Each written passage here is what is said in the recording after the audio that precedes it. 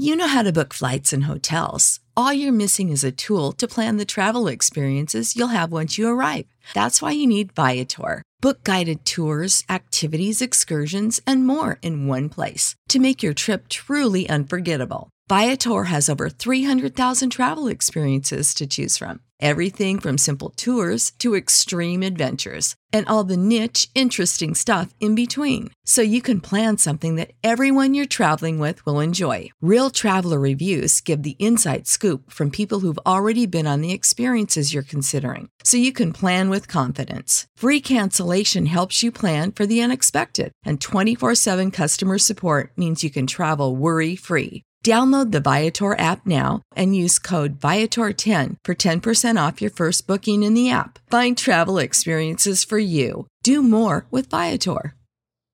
Save big on brunch for mom, all in the Kroger app. Get 16-ounce packs of flavorful Angus 90% lean ground sirloin for $4.99 each with a digital coupon. Then buy 2, get 2 free on 12 packs of delicious Coca-Cola, Pepsi, or 7-Up, all with your card. Shop these deals at your local Kroger today, or tap the screen now to download the Kroger app to save big today. Kroger, fresh for everyone. Prices and product availability subject to change. Restrictions apply. See site for details.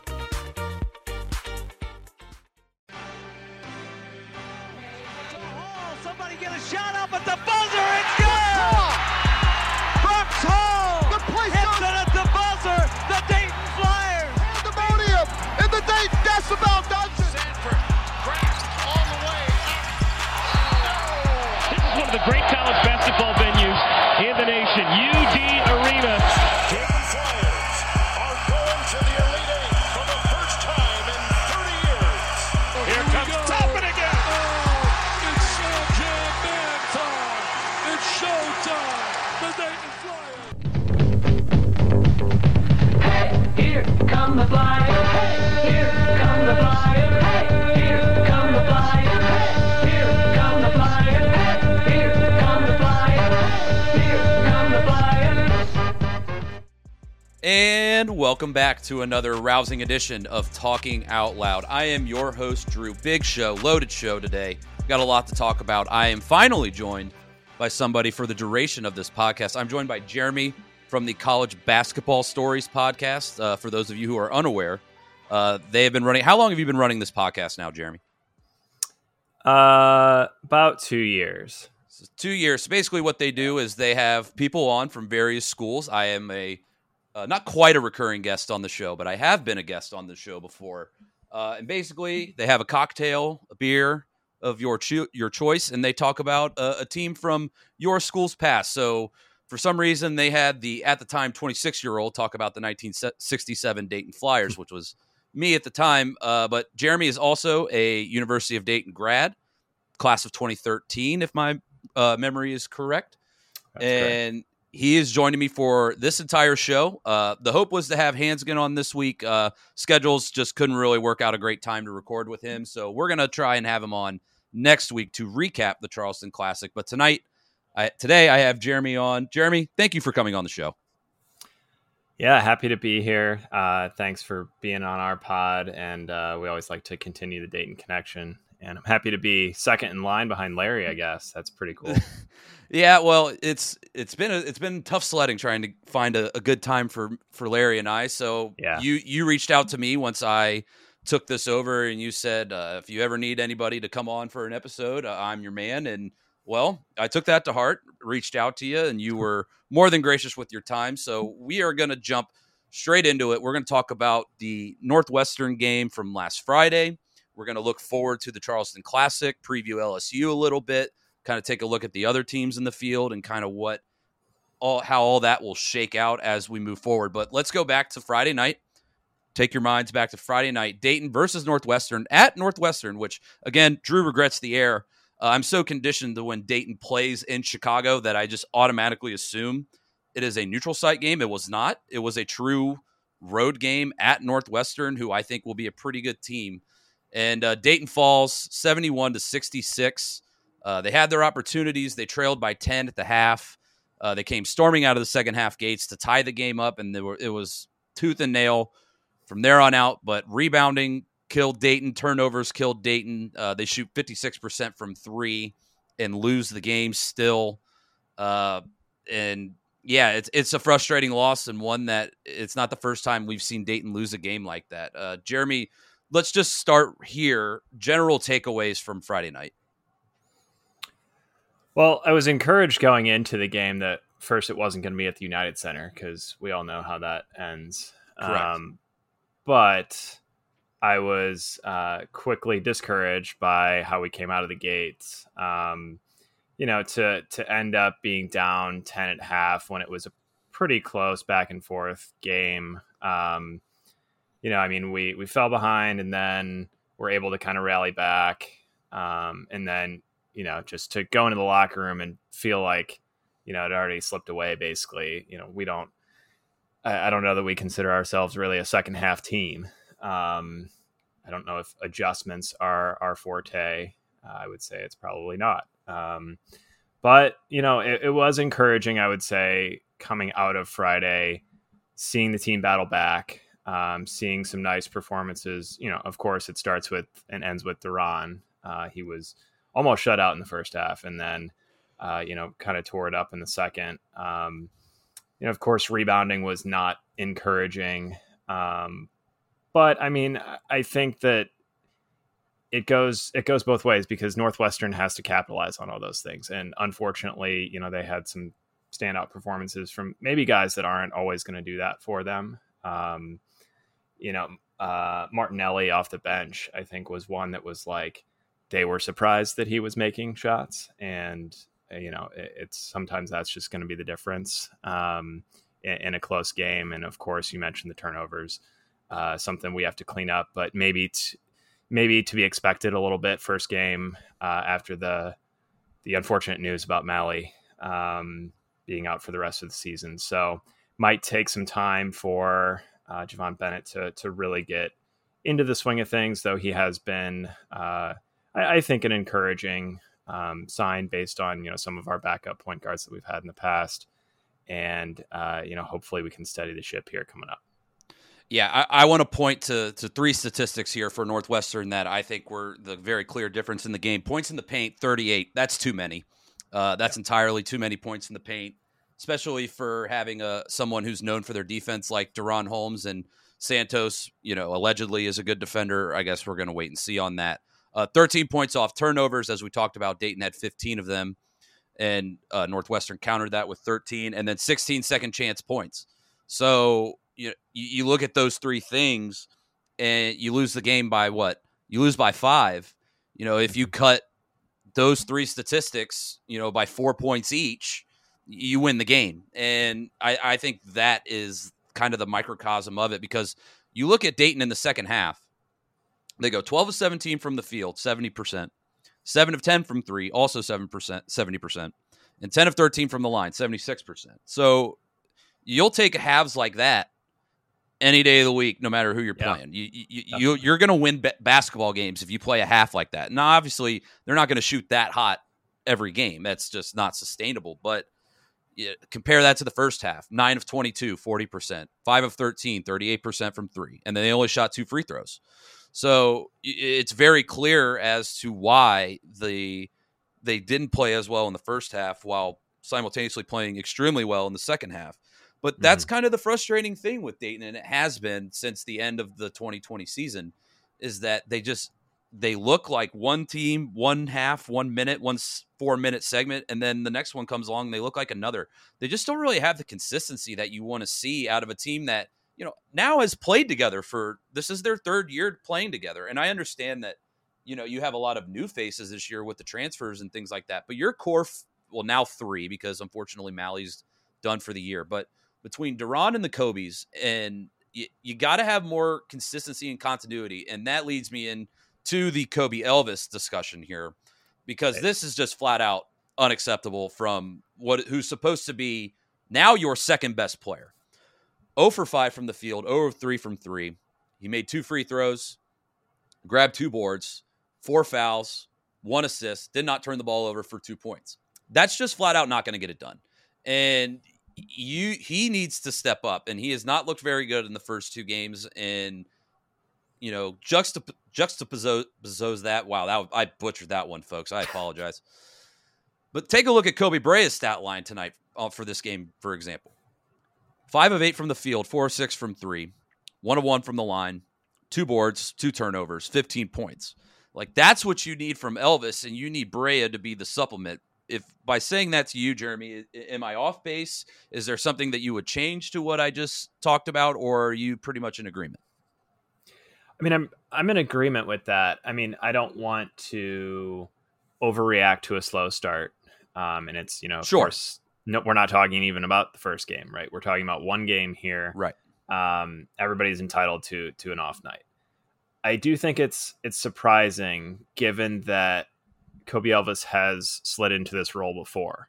Now he, with Bennett starting in place of Malley, he's not necessarily being given the primary ball handling duties, taking the ball up, but he has commanded this team in Malley's absence before. And certainly didn't seem like he was able to do that on Friday night. We'll have to see. But I think maybe going into the season, part of the goal was to get him back more into that 2 role where he can focus on shooting. He's made some big shots for us before. And maybe some of that, I mean, I don't know that role really changes with, if we can get some stability out of Javon Bennett, if Marvell Allen can eventually get on the court, which might be another story for us. But, I would say let's give him the opportunity to turn this around, to make some shots and, show that he's able to take, that leadership role that he's been given on this team. Yeah, and you're right. And I don't want to make it seem like I'm just overreacting to one game, but I sort of am, because I expect a lot out of him. And I think he expects a lot out of himself. If I know him like I think I do, he's more angry about his performance on Friday night than anybody else in the world. He doesn't want to go out there and lay a goose egg.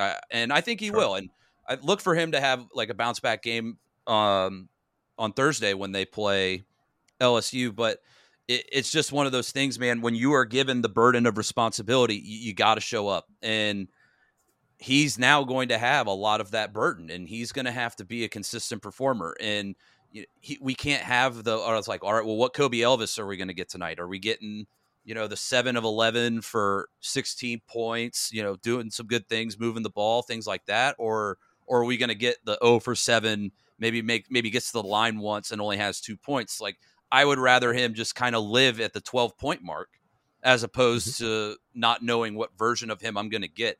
I think Kobe Brea is more suited to that. Like, we don't know what Kobe Brea we're going to get tonight, but man, if he sees the first couple go in, like, get him the rock, because he's probably not going to miss. I think those two can slide in those roles, and obviously I want Brea to be consistent as well. I'm not saying that, but I just we know his game, and we know he can be that way. But when he gets going and he starts shooting well, he can really, really be a true weapon. Looking at Northwestern's box score and all this, it was the usual suspects. It was their top 3 who did the majority of their scoring. Langborg had 19. Boo Buie had 15. I thought we did a pretty good job on him for most of the night. Yeah. I thought he would be well over 20 points. And Brooks Barnheiser had 13, but he had 10 rebounds. And 4 of those were on the offensive glass. So Barnheiser was the one who killed us on the glass. But again, those guys made up all but 24 of their points in this ball game. And it was pretty much how you thought it was going to go from a Northwestern perspective. When you look at that from Dayton's perspective, they only played 8 guys. And in reality, they played 6.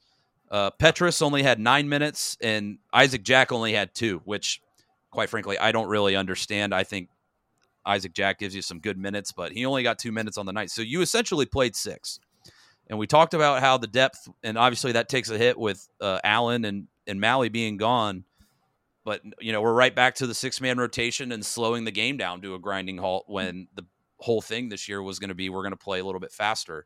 And from the looks of it, it's going to be the same. It's going to be like it was last year. We're just going to try and keep possessions down, try and grind you out, and hope by the end of the game we have more points than you, and it probably won't be many. You only scored 66. You shot how well, and you only score 66 points. And I just don't know how sustainable of a model that is, especially when you play against good basketball teams. And I think Northwestern is a good basketball team. I think they'll be a tournament team. Probably they'll probably finish, I don't know, 5th or 6th in the Big Ten. They'll beat one of the big dogs on the road, whether it be like a Michigan State or a Purdue or Michigan.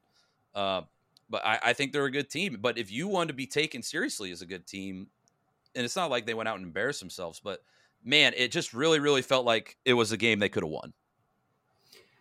I mean, it definitely was. I mean, it was a 5-point game. Northwestern missed a couple free throws. I mean, fortunately, we converted most of our free throws as well. But, getting some bench contribution, even if it's, 9 unexpected points, right? Like most of the points did come from their starters, but, that can be what decides it when we basically get nothing off of the bench other than Kobe Brea, who was essentially sliding in for Kobe Elvis's expected points. So in a tight game like that, it is interesting that we had success speeding things up when we were in comeback mode and there was really only one option. And that was to turn it up a notch, and we did. And then it was like, Northwestern calls timeout, and then it's like, okay, we're done doing that. We're back in it. Now we're going to slow it back down, even though that didn't work for us well in the first half, and it didn't work for us very well after that either. So, I think this is a couple games now, even our first game, where turning it up, in the second half when we need to is what propels us, and it's whether we can keep that pedal down to the finish line. Yeah, you're right. And I thought one of the key stretches of this game was when Boo Buie goes out with 4 fouls and you have the lead. You feel really good about where you're at, and their best player leaves the floor, and you've got a real opportunity to extend the lead. And instead of extending the lead, you allow them to climb back into the thing and ultimately regain it and just kind of snuff you out for the rest of the half. And that was what was very disconcerting, because you really felt like they could have grabbed the game by the horns there, and they just let it slip through their fingers. And again, it's nothing we haven't seen before, but you want to see them take those steps and take those leaps forward if you want to go to where you want to go with this season. And as I've said before, I think the place that Dayton needs to go this year is the tournament. And whether that's getting an auto bid, which those chances took a hit Friday night. They did. And I know it's November, and I don't want to overreact to our team in November and December, because we won't be the same team now as we are in February and March. But man, it's just opportunities like this do not come around very often. And when you get them, you got to take full advantage of them. And they just didn't. And that's the disappointing thing. But you got to put it behind you. You got to move forward. Yep. And moving forward is playing LSU on Thursday. And LSU, people, I know it's the mystique, LSU, the Tigers, go Tigers, and all that. They're not a good basketball team. LSU is not a good basketball team. They are ranked, let's see, they are 64th in KenPom. For sake of reference, Dayton is 67. I think that's entirely too high. They lost to a team called Nichols, the Nichols Colonials, from the, what conference are they in? The Southland, I think. Yeah, the Southland Conference, who's making their second appearance on this show because McNeese beat VCU on night one. So, shout out to the Southland. But great year for Nichols, the Southland. The Nichols Colonials go into LSU and win. And they led this game for the majority of it. LSU grabbed their first lead. How late into the game do you think LSU had their first lead of the basketball game, Jeremy? It's 8 minutes left. 5:36 to go in the game. LSU takes the lead 58-57. So at 5:38, they finally grabbed the lead back. The lead was as much as 24. Nichols led by as much as 24. This is not a good basketball team, guys. It's not.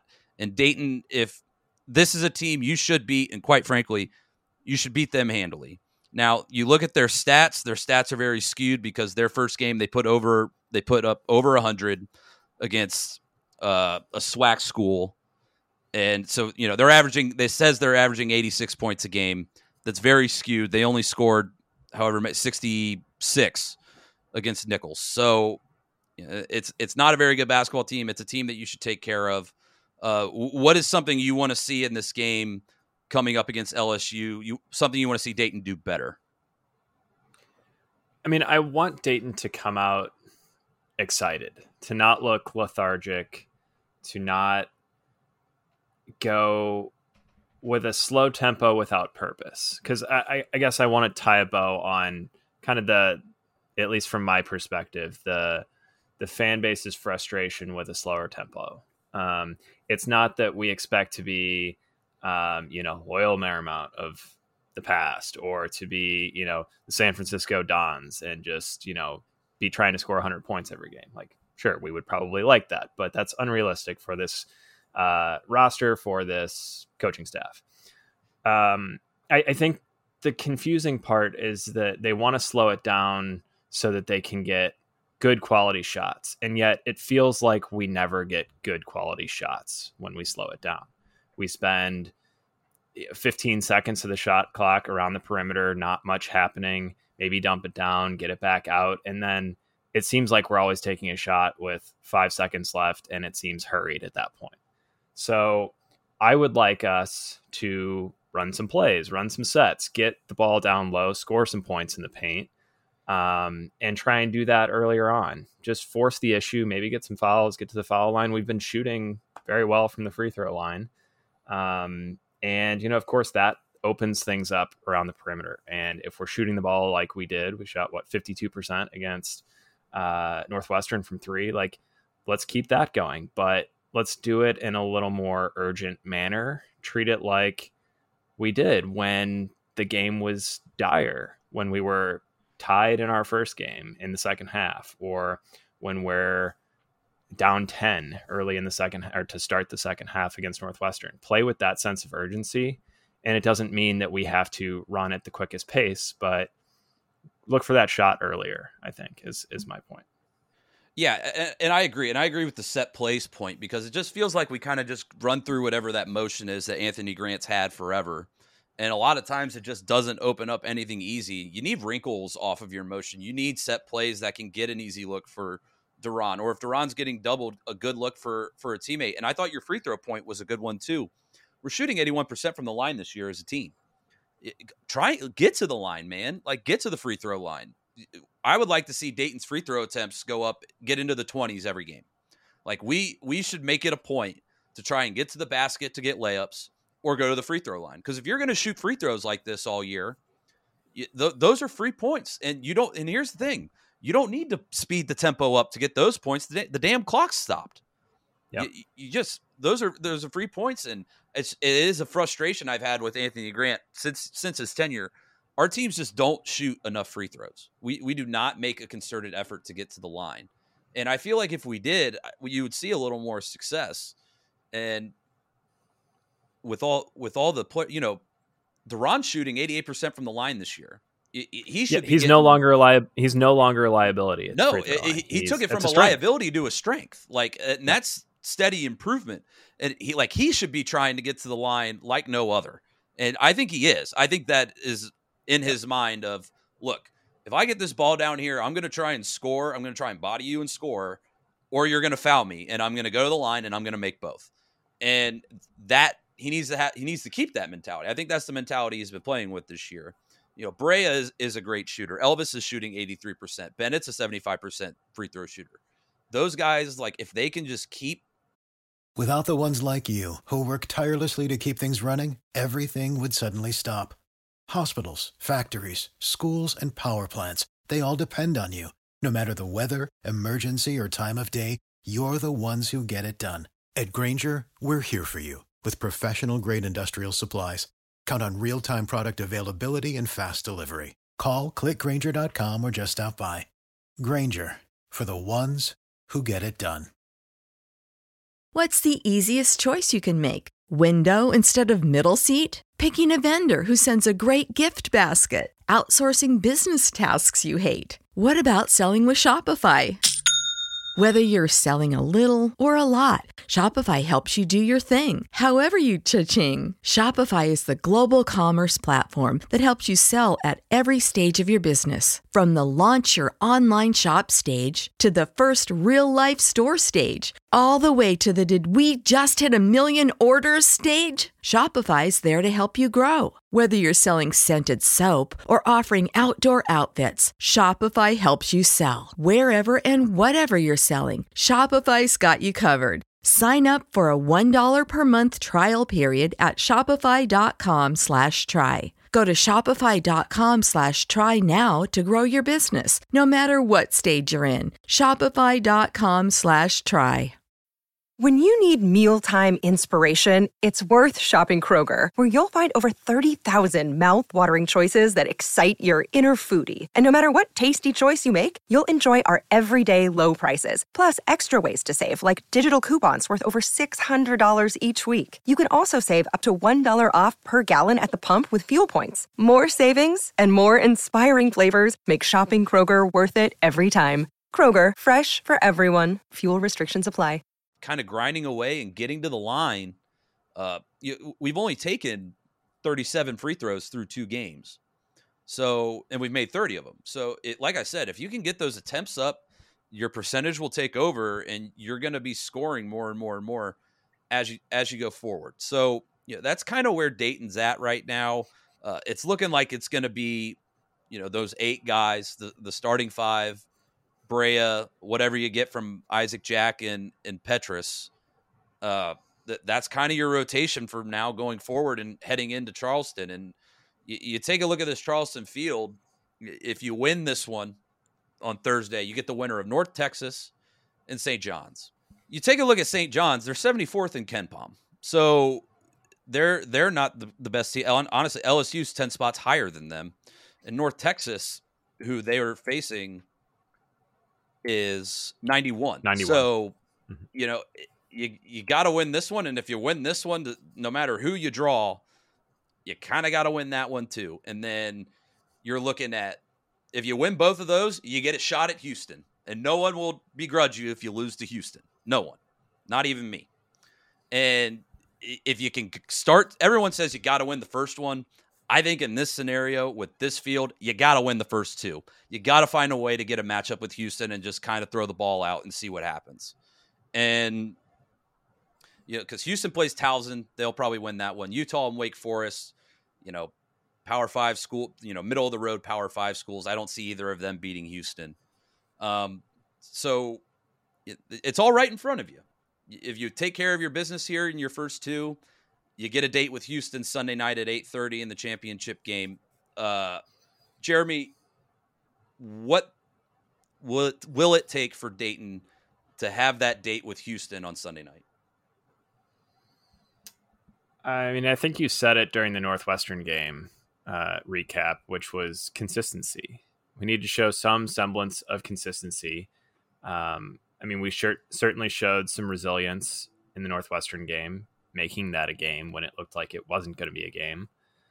But I mean, if we take care of the ball a lot better, as you mentioned, shoot free throws as we've been shooting, if we can be, anywhere close to 50% from 3, I mean, I think it'd be difficult for us to not be playing Houston or whoever we would meet in the final at that point. I mean, of course, St. John's is a really good team, just lost, but that'll probably just make them more hungry. And I mean, this is just, it's just showing that sense of urgency that we need to display. Because, of course you can't, when the schedule's out, it's, you can't, you play your schedule, you can't change it. Well, this is where you can change your schedule. This is where you can earn those matchups that are really going to make a difference as we approach March. And of course it's a long way away, but as you mentioned, this is the life of mid-major. These games are incredibly important. We have to win 2 games at this tournament, and hopefully they're the first 2 so that it gets us a loss that only helps us. And, if it shakes out that, Houston gets upset somehow, well, then we're playing a team that's playing pretty well, that were to make it to the finals there. I mean, Utah is 35 in Ken Pom now. We'll see how that shakes out over the next couple games, but I mean, that wouldn't be a bad game. If we happen to lose against St. John's or North Texas or whoever we play, maybe we do get lucky and draw a Utah that lost earlier or something like that. But we don't want to get into that, right? Like, let's take care of what's in front of us and play well, play consistently, do the things that we're doing well and keep doing those well. And hopefully some of the guys that started a little slower or a little more inconsistent can clean it up a little bit, and we'll be in great shape. It's right there in front of us. Yeah, and your point about Houston just running into an off night is well taken. And Utah, after looking closer at Ken Pom, them being at 35, that they won't be a slouch, I should say. And that'll be a tough out for Houston. And really, when you look at all the teams in this field in terms of Ken Pom rating, in which, I don't like to use it as gospel, but it is a good reference. All the teams are kind of in that same kind of window from Utah down. So you have Utah at 35, then you have LSU at 64, us at 67, Wake at 71, North Texas at 91, and then Towson is all the way down at 140. So they're obviously the weakest link in this tournament, but they draw the number 2 Ken Pom team and, number 2 team in the country, Houston. If I could be wrong on that, but they're number That's 2. correct. So they're probably going to moonwalk there to the second round, but Utah will be a tough out, and I think Wake will be as well. But I think Houston's really, really good, and if you can just find a way to get a matchup with them and just kind of lay the cards out, because you never know on any given night, any given Sunday, since that game will be in fact on a Sunday. You can find a way to win, and then you can ride the momentum from a win like that, and you can ride it to a resume point. Like, what, we may have lost that one to Northwestern on the road, but we got Houston on a neutral, and that would be a big marquee win in the likes of when Dayton beat Kansas in Orlando several years. So that's kind of where you find yourself when you go to these things. You got to take advantage of them. You got to go at minimum 2-1. And a minimum of 2-1 is not what happened last year with that debacle, where you had Wisconsin. You lose a bad one. I forget who they played in the second game. That's escaping me right now. And then the BYU disaster. You have an 0-3 showing, and it pretty much just took away any chances you had of an at-large spot towards the end of the year, even when Dayton did start to creep back up into that discussion as the year went on. You just didn't have that backing in November and December that a team like Dayton needs. These middle-of-the-road Power 5 conference teams, they can get by with having a bad November, December, as long as they get a couple of their conference games. And that's one of the fears I have of the NCAA tournament, is that the mid-majors kind of going by the wayside, especially with all this conference realignment happening. Like the Big 12 is going to get 11 teams in every year. The Big 10 is going to get 9. The SEC will probably get 7 to 8. Like, all these power conferences that have all these really good teams are going to be hoovering up all the spots. So it's going to get tougher and tougher for teams like Dayton to get at large spots. And teams don't really want to come to the arena and play us. So you got to go on the road and try and guess which teams are going to be good 2 to 3 years out, because, as much as we would love to, go to Kentucky or go to Duke, as they would be confident they would win those games, but I'm sure that they're like, well, why would we bring Dayton in when we could bring in Sam Houston State instead for cheaper? Yeah. And so you really want the comfort of being in a good at-large position, but with the way the landscape of college basketball is changing, with the way conference realignment is changing things and the transfer portal, it just gets tougher and tougher, and your conference tournaments become that much more important. And, it's no secret, Dayton hasn't won one of those things in 20 years, but if they're going to get to the tournament this year, I have a sneaking feeling that they're going to have to win that tournament. What say you? Yeah, I mean, we know what that outcome is going to be, I feel like. But, I mean, we'll know the answer by next week, that's for sure. that we'll need to Yep. to run the table in early March if we put ourselves in this position. I mean, right, last year it was Wisconsin, NC State, and BYU. 3 quality NC State, games. that was Right, you're right. 3 quality games there that, I mean, of course we didn't come out with any victories there, but sometimes that's going to happen. I think injuries had a lot to do with that, not excuse making by any means. That doesn't wash away the season, but I mean, we're going to be presented. We ran through the Ken Palm. We're going to get quality games in this tournament here in the Charleston Classic. So now's your chance to prove that you have the ability to compete with these teams, and you can start to build a resume that gives you maybe the slightest breathing room in terms of that tournament that the A10 tournament. right. And, it's one that we have a lot of difficulty going all the way on. And hopefully we can kind of exercise some demons early to make that, maybe a more exciting trip with a little bit less pressure on us. Right. And, let's look at it this way. Let's say you go 2-1 with that one being a loss to Houston in the championship game. And, just for S's and G's, let's just say you play well and almost catch them. This is the remaining non-con schedule. You get UNLV at home, who, I don't really know much about if they're any good, if they're not. Then you get UC. Yeah, it's labeled as a neutral site game, but that game's in Cincinnati. And you don't really know where they're at. They played Northern Kentucky on Sunday, and I kind of sneaky think NKU beat them last year, beat them pretty handily. I think that could be another really good game. Keep an eye out on NKU on that one. And that basically, and then you have SMU on the road after this. You get Youngstown at home on November 24th, and then you go to SMU on November 29th. And it was brought up last week when Grant hasn't won a non-conference true road game in his tenure at Dayton. I believe Friday's loss put him at 0-8. And that just it's a shocking stat to see. And I know Dayton doesn't play a lot of true road games in the non-conference schedule, but you kind of got to get one, man. And you really only have one more opportunity truly to get it with the SMU game. I know the Cincinnati game is in Cincinnati, but it's not at Fifth Third Arena, which is UC's actual arena on their campus. So you got one opportunity to get one, and that's SMU on Wednesday, November 29th. All right. So we've kind of laid out what we expect for the Charleston Classic and what we expect in the game against LSU and kind of forecasted looking ahead. Let's take a look at the A10. Let's do a quick A10 rundown here. Not a lot has changed, really. Duquesne is 3-0. George Washington is 3-0. LaSalle is 3-0. Rhode Island, the usual teams are all undefeated. St. Louis 3-0. Davidson, Dayton, Fordham, Bonaventure, VCU, and Loyola Chicago are the only A10 teams currently with losses. It's kind of hard to read.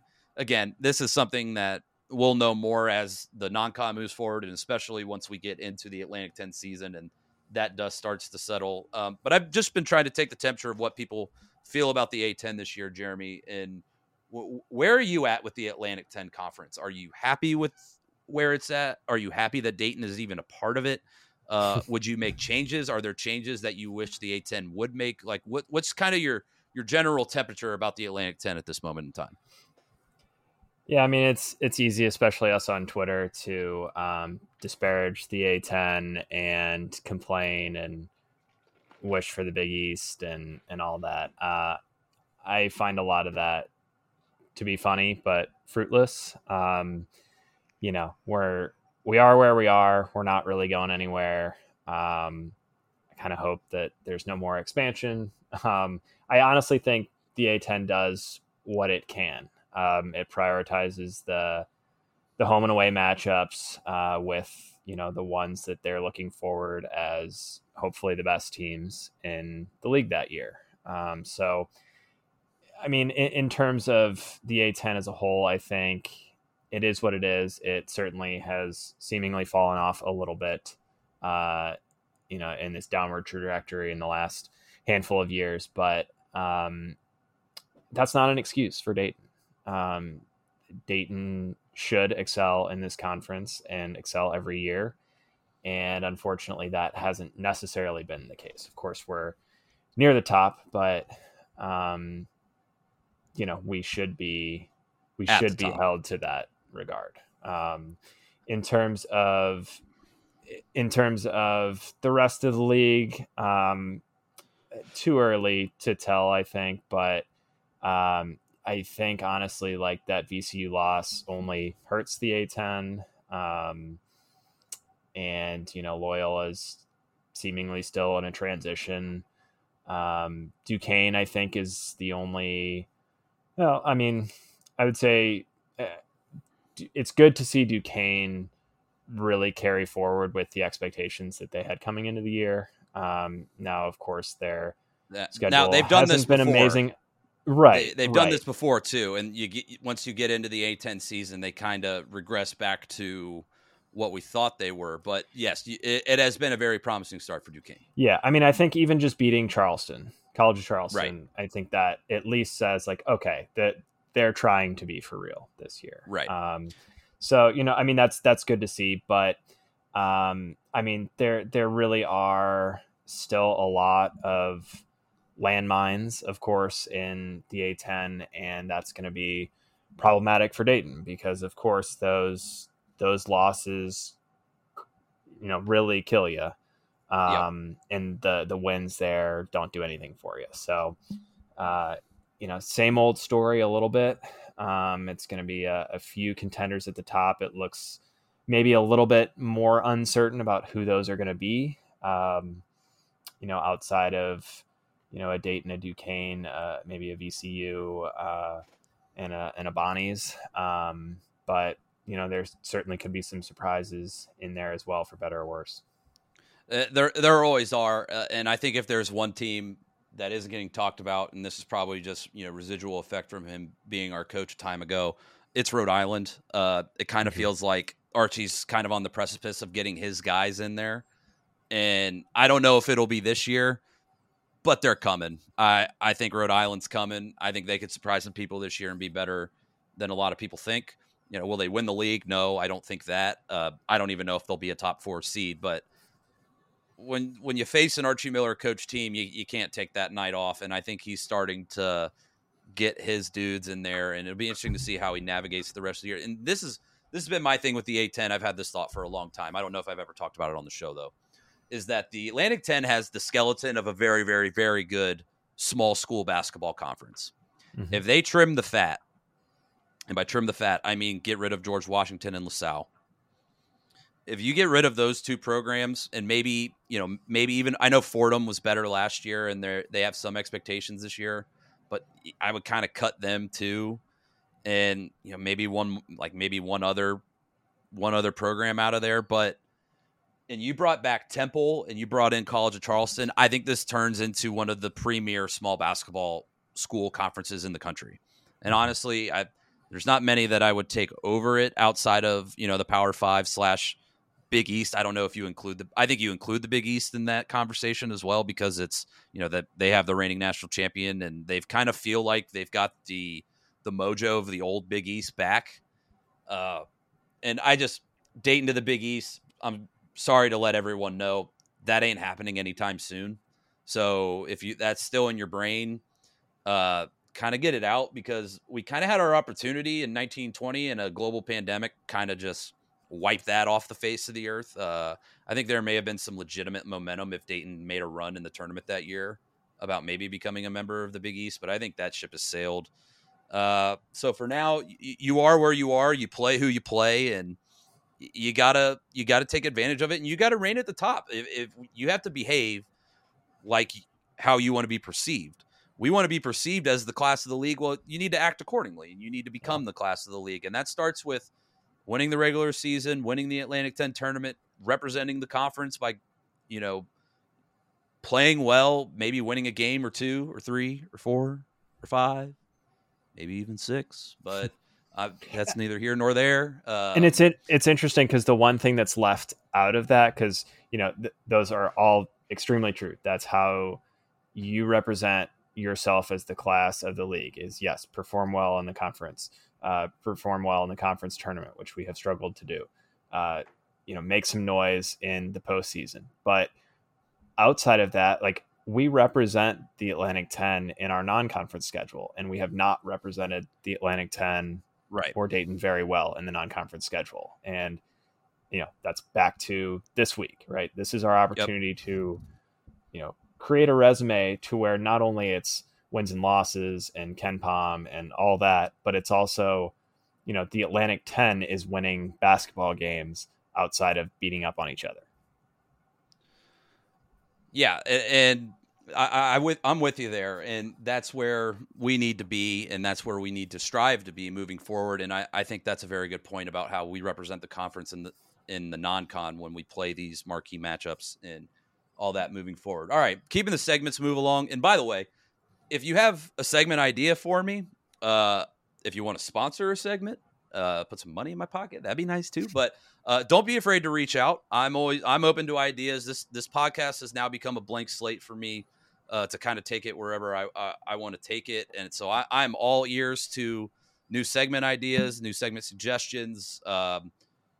Heck, I'd love to do a mailbag episode one time, so we'll figure that out. I know back in the olden days of this podcast, and OG listeners know which one I'm talking about, they had the Ask an Old Dude segment, some rumblings about that coming back. But speaking of trivia, Jeremy has alerted me that he has a trivia question for me around the SEC in Dayton. So, Jeremy, fire away. Yeah, absolutely. So, when you asked me if I wanted to be on for this leading into the LSU game, it made me think about how I had this kind of ingrained impression that well, let me stop there. You can cut this, but I'll maybe say that after.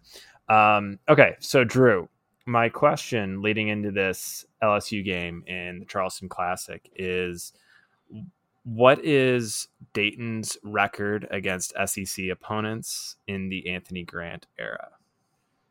So in the Anthony Grant era against SEC opponents, okay. I got to think about this. I'm trying to remember if we played any in the 1920 season. None of them are coming to mind. So I'm going to say that they are 2-6.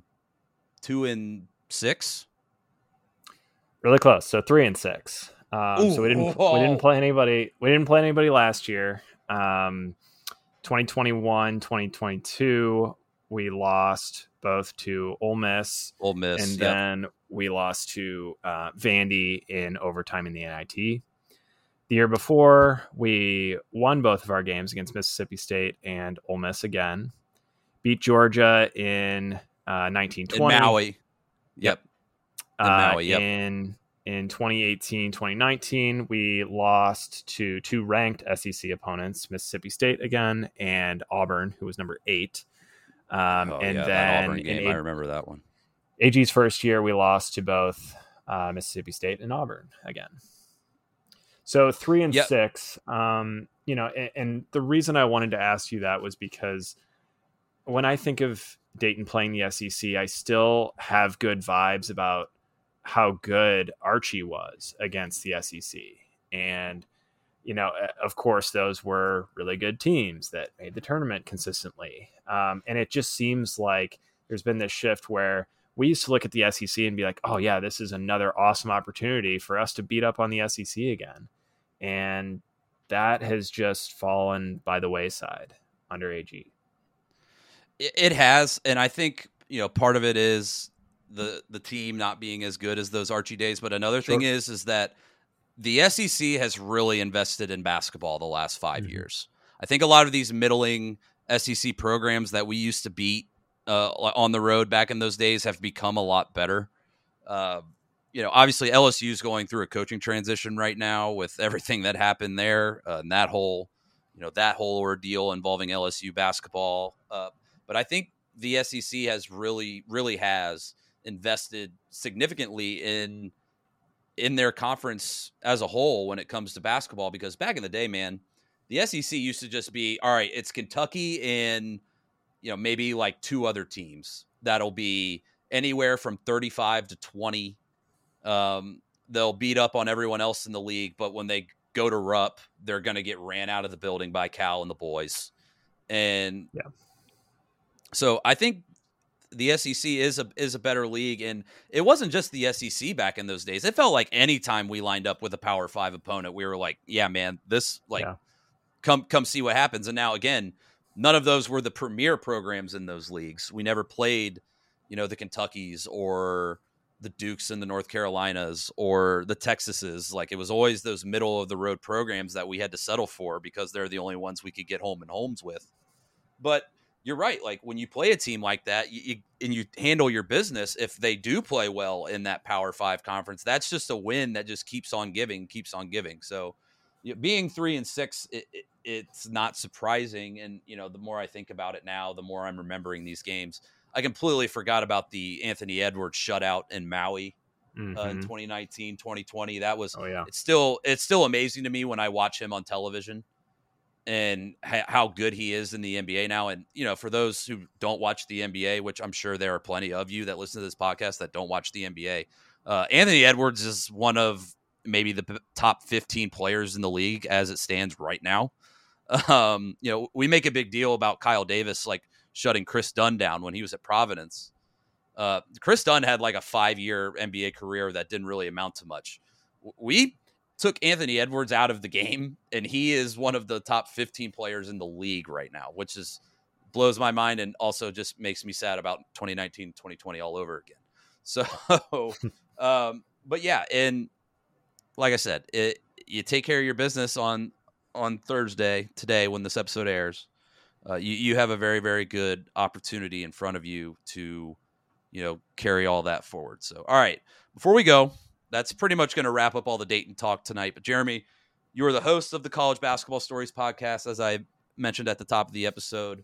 I have been on before. Are you aware that we are approaching a very, very important 10-year anniversary for you and I? No, I'm not aware. So this coming spring will be the 10-year anniversary of Dayton's Elite Eight run. Oh, back when we beat Ohio State, Syracuse, Stanford, and then ultimately falling to Florida. So I don't know if you have anybody in the shoot for an episode like that, but I would love to come back on and discuss that because that was a very, very fun time of my life. I don't know about you. Certainly was. Fond memories on campus still at that point. And would love to have you. We've taken a little hiatus from recording, but that seems like a good one to jump us back into it. Excellent. And I have been planning a, kind of a retrospective episode where I just dive all the way in on that season because boy, howdy, it's one of the biggest roller coaster seasons in Dayton basketball history. Oh yeah. You remember 6 consecutive losses in the Atlantic 10 in January? Just all it seemed like the sky was falling and, the world was ending. And then you go on the road and beat St. Louis and just kind of ride the wave from there. So fond memories of that. We were approaching the 10 years of that. So I'm sure once we get a little more into A10 play and, closer to the NCAA tournament, depending on how Dayton's season goes, we could do a big retrospective episode, kind of get some people that were on that team, maybe around that team, talk about that. So I just wanted to point that out. Jeremy, thanks so much for coming on today. I really appreciate it. You are the first Dayton alumnus to come on this show with me, and that's a big deal. So again, appreciate you coming on, man, and thanks for your insight. Thanks for doing this with me. Yeah, absolutely. Go Flyers. Oh, go Flyers indeed. We have 2 rules on this show. It's wear red. It's be loud. Apologies to Mark Titus. We ran out of time today. Hopefully we'll try and squeeze you in next time. And that'll do it, folks. We hope you have a great rest of your day, evening, whatever time you may be listening to this. Dayton, LSU, 4:00 in Charleston. I'm sure many people will be there. Hoping to have a rapid reaction. I think it could work out pretty well to have a rapid reaction up for tomorrow. So we will see how that goes. But until then, as I said before, wear red, be loud. Have a good night, everybody. Without the ones like you, who work tirelessly to keep things running, everything would suddenly stop. Hospitals, factories, schools, and power plants, they all depend on you. No matter the weather, emergency, or time of day, you're the ones who get it done. At Grainger, we're here for you with professional-grade industrial supplies. Count on real-time product availability and fast delivery. Call, click Grainger.com, or just stop by. Grainger, for the ones who get it done. When you need mealtime inspiration, it's worth shopping Kroger, where you'll find over 30,000 mouth-watering choices that excite your inner foodie. And no matter what tasty choice you make, you'll enjoy our everyday low prices, plus extra ways to save, like digital coupons worth over $600 each week. You can also save up to $1 off per gallon at the pump with fuel points. More savings and more inspiring flavors make shopping Kroger worth it every time. Kroger, fresh for everyone. Fuel restrictions apply.